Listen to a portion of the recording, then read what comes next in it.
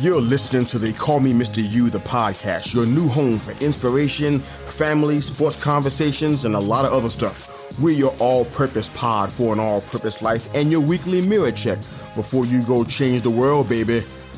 Enjoy the show.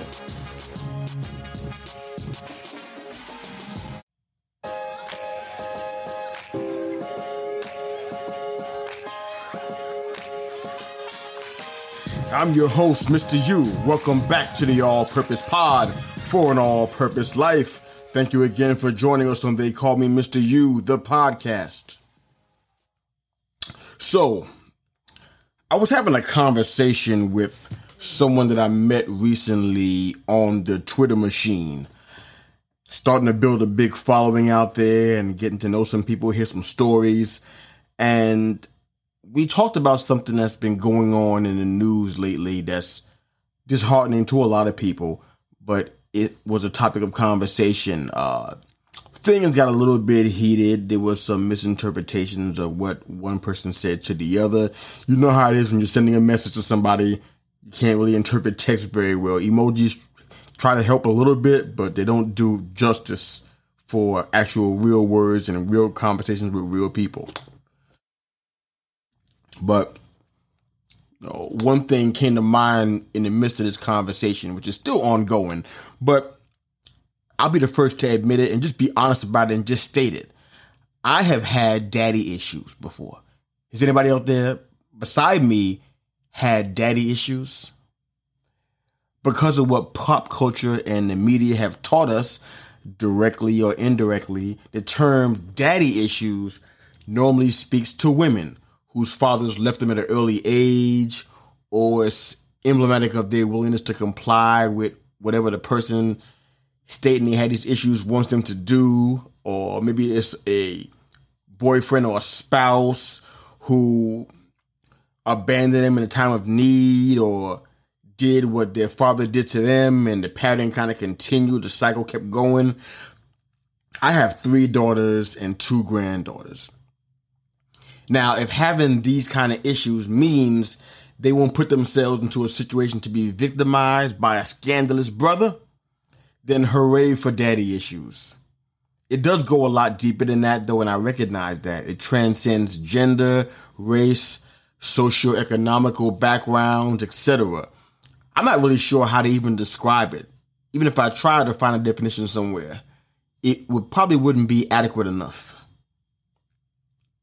to describe the way I personally understand what it feels like to have quote unquote daddy issues.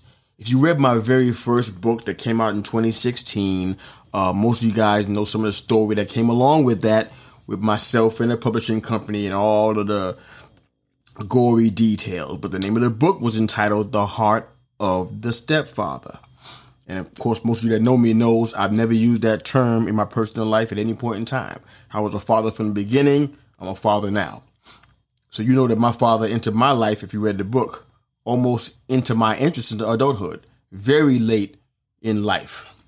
I spent most of my childhood chasing him through old photographs and unanswered phone calls and pleas for reconciliation that fell on deaf ears.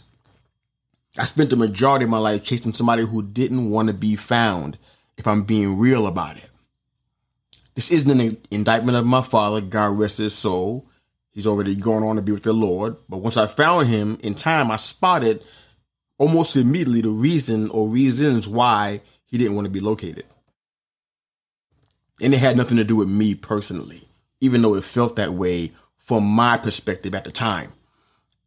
It didn't, however, numb the agony of a son feeling like he's been discarded, you know? It did make the circumstances a little bit more understandable, at least, because I understood that there was some brokenness going on and some things that had nothing to do with me that he experienced with his father. And again, that pattern we were talking about earlier continues. What I found was a broken man who had some issues. He was at church faithfully every Sunday, had a wonderful pastor and a wonderful church family from what I saw with my own eyes and what I heard. But what I found was a father who struggled to be present in some relationships, the one with me specifically. What I found was a man that served his country faithfully, and even when he came back home, he never stopped fighting. In a good way, and perhaps in a bad way too. Then he was fighting in Vietnam, fighting for our country. After he came back, he was fighting just to get health and retirement benefits that he believed he was entitled to, which I'm sure he was. He clearly had troubles coping with some decisions from the past and the anxiety of facing an uncertain future. People that get to a certain age of going through a lot of things, they come to terms with that kind of stuff eventually. And they realize that, you know what? I'm not sure what the future looks like for me.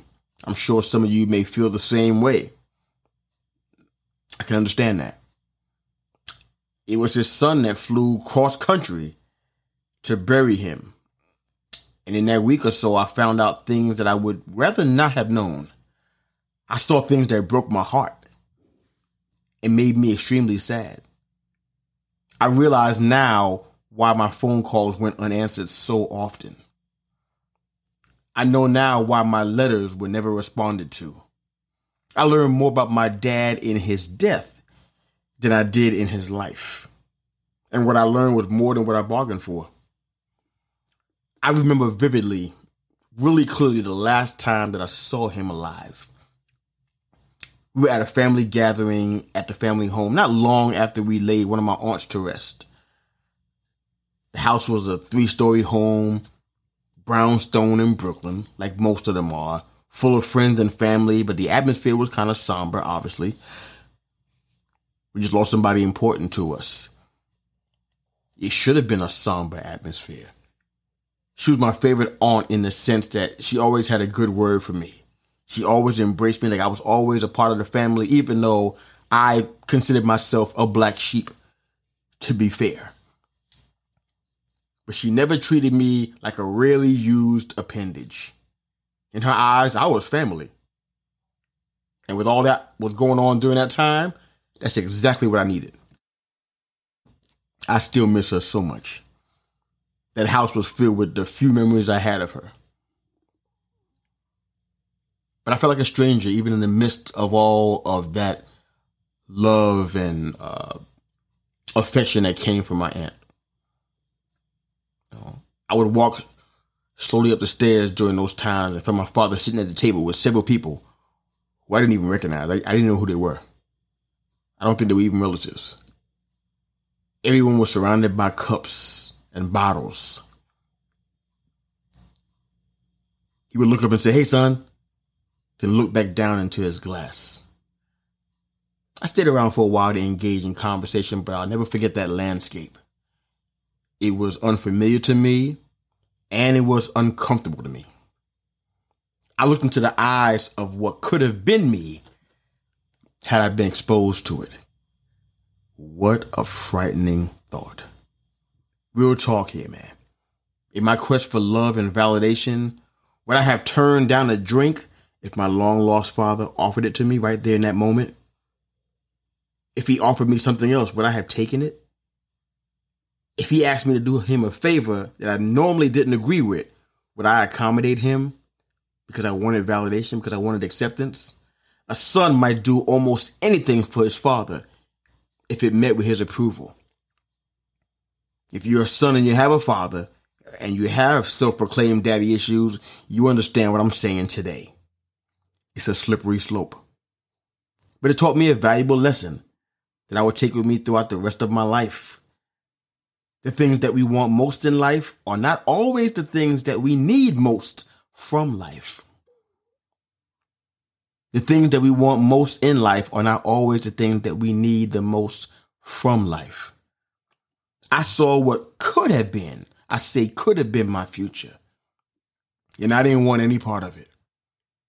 It didn't line up with what I had dreamed, what I envisioned, what I believed the Lord was preparing for me. It ran counter to what I believed was my destiny. So let's just collectively lift our hands and give God praise that He doesn't give us anything we ask for whenever we ask for it. What a mess we'd have of a life if He did that. Daddy issues. In this case for me, personally, it was struggling with who I was as a man and what pitfalls to avoid.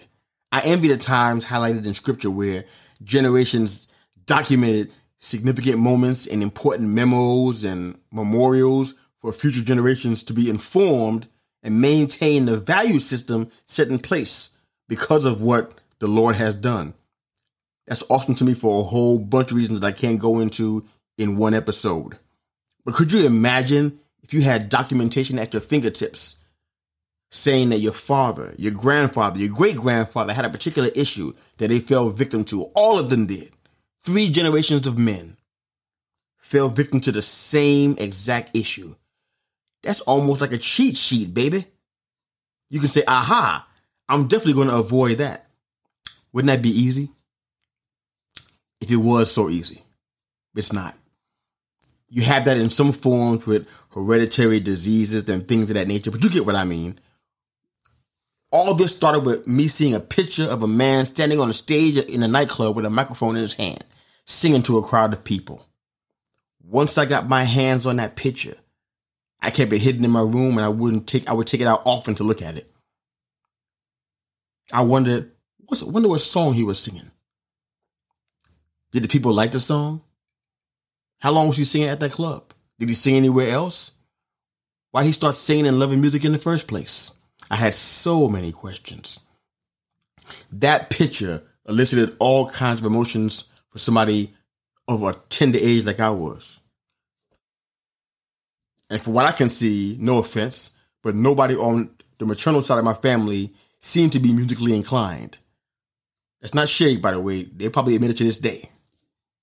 But it let me know that there was a piece of me that was, I guess, yet undiscovered, if that makes sense. A place that needed to be filled, a part that was missing. I found some answers, but at great cost. And a lot of the answers were left on an icy cold slab of a metal table in the county morgue. Unanswered. Unresolved. Unfinished.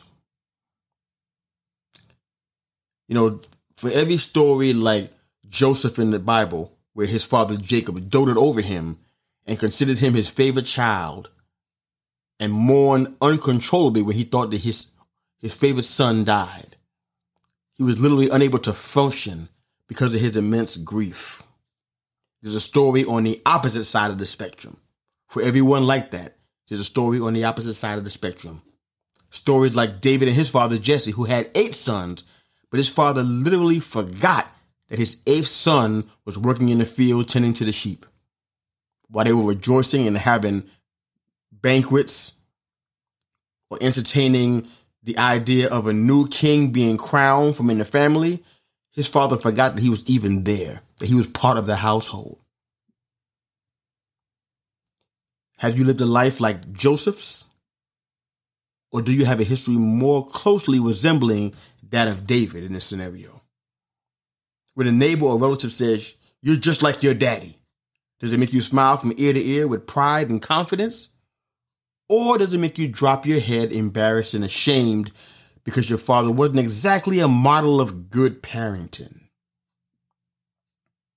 Once I realized I would never have a chance to have a natural father in my life to look up to, I began to search for mentorship through books, and if I could find it, even in discipleship and in ministry, but all my attempts seemed to fail.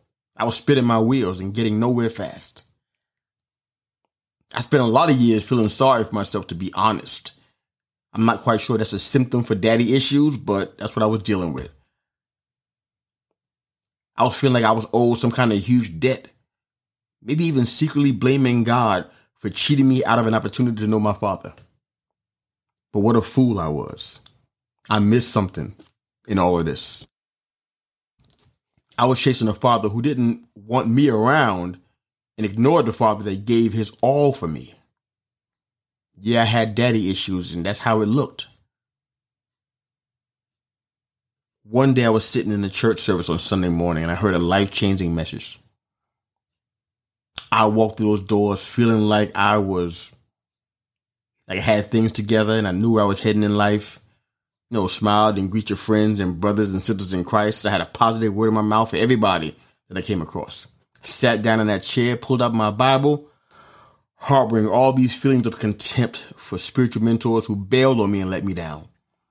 Still, to a degree, unforgiving to the Father for running away as soon as I was born.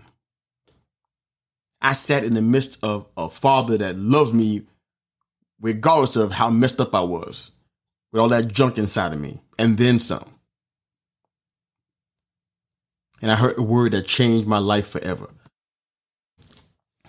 I don't recall all the details of the sermon, but the part that did the most damage to my facade that I was holding up was all that I needed. Isn't it funny how our approach to solving problems is so vastly different from God's? Joseph was destined to be a savior to an entire nation as the governor of Egypt, second to the Pharaoh, and would save the lives of thousands during times of famine. That was the mission.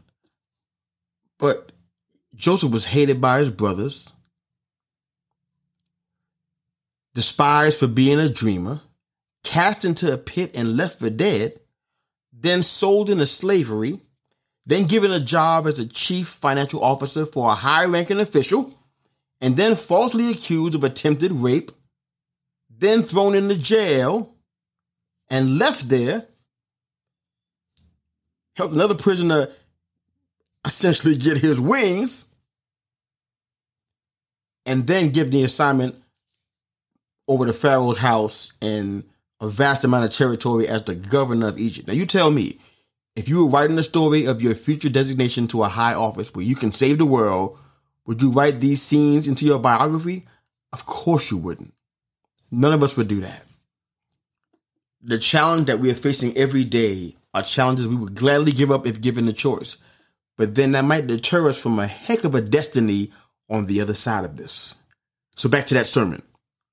It was only when I stopped focusing on what I was being deprived of and how it hindered my chances at being a good father and started focusing on my own self-construction. It's a pro tip for you guys. Started focusing on my own self-construction that I saw a light at the end of the tunnel. I started focusing on sonship and less on trying to gain the long missing pieces to solve the how to be a good father puzzle. I still hold this passage in high regard today. One of my favorites. As a matter of fact, it's arguably my favorite passage in Scripture. When I heard this preached and the way it was broken down for me, it changed everything. It comes out of Romans, the 12th chapter, verse 1 and 2. I'm going to read it to you today. In that sermon, the Scripture read, "Brothers and sisters, in view of all we have just shared about God's compassion, I encourage you to offer your bodies as living sacrifices dedicated to God and pleasing to Him. This kind of worship is appropriate for you. Don't become like the people of this world. Instead, change the way you think. Then you'll be always able to determine what God really wants, what is good, pleasing, and perfect." I spent so much time focusing on what I didn't have and completely disregarding what I did actually have. I needed to change the way I thought and how I viewed God and what His place in my life should be. From that example, I was not just like my daddy. I needed to change that idea right away. I was trying to resemble the wrong father. I'm going to say that part again for those on the back, way in the back. I was trying to resemble the wrong father. 1 John 3 and 2 says, "Beloved, now are we the sons of God, and it does not yet appear what we shall be, but we know that when He shall appear, we shall be like Him, for we shall see Him as He is." That's God's idea of the ultimate sonship. There's a lot of story to tell in this, a whole lot more. But I really looked at where I was, and I looked at all the things that I really felt as though I wasted so much time. I was focusing on the things that really didn't have any real consequence, fighting for things that didn't even benefit me, things that didn't, quote unquote, complete me. I really learned a lot about myself during this time. I learned a lot about myself and how I looked at people and the way I treated people. For me, sonship was, a concept that I had no idea what it was about and what it meant, but I began to gain a perspective of it as a mature man with a focus on trying to resemble the father that did want me, not the one that didn't. Trying to trying to be fit to be made in the image of the one who did love me. I didn't have to work for it. It was already done for me. I didn't realize that. I thought I had to earn it the same way I tried to earn my father's love in the natural. I didn't realize that I already had the inheritance, I already had the rights, I already had the blessing, I already had the approval, I already had the acceptance, I already had the love. So if you were asked today what your primary goal is, could you detail the mission that God has for you in it? Can you see where you are and see past all the things people said about you, all the things that perhaps don't reflect who you are or who you need to be? I really believe it's worthy of a thought. So when you hear daddy issues now, after hearing this episode, what do you think about? What do you think that means? That man, that father figure that wronged you, that abandoned you, that left you behind. It's easy to think about that and then think about God doing the same thing. But there's a scripture in the book of Numbers, chapter 23, verse 19, and it says, God is not a man that he should lie, nor is he the son of man that he should repent. God is not like man. Man screws up, God doesn't. Man fails, God can't. Man lies, God can't. Man thinks about the possible, God deals in the impossible.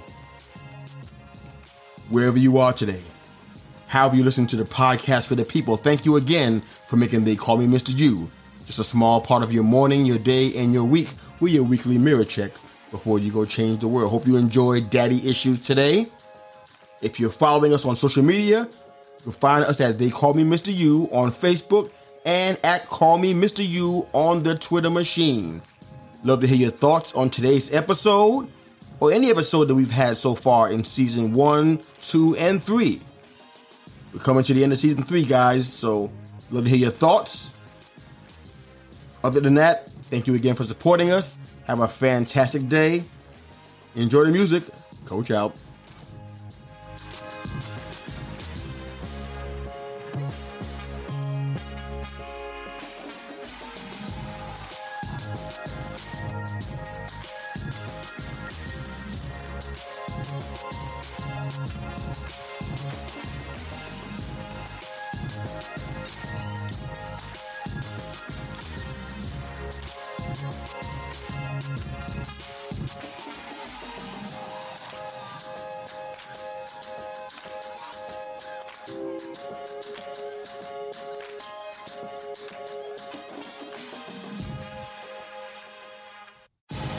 Thanks again for listening to They Call Me Mr. You, the podcast. Hope you enjoyed the show.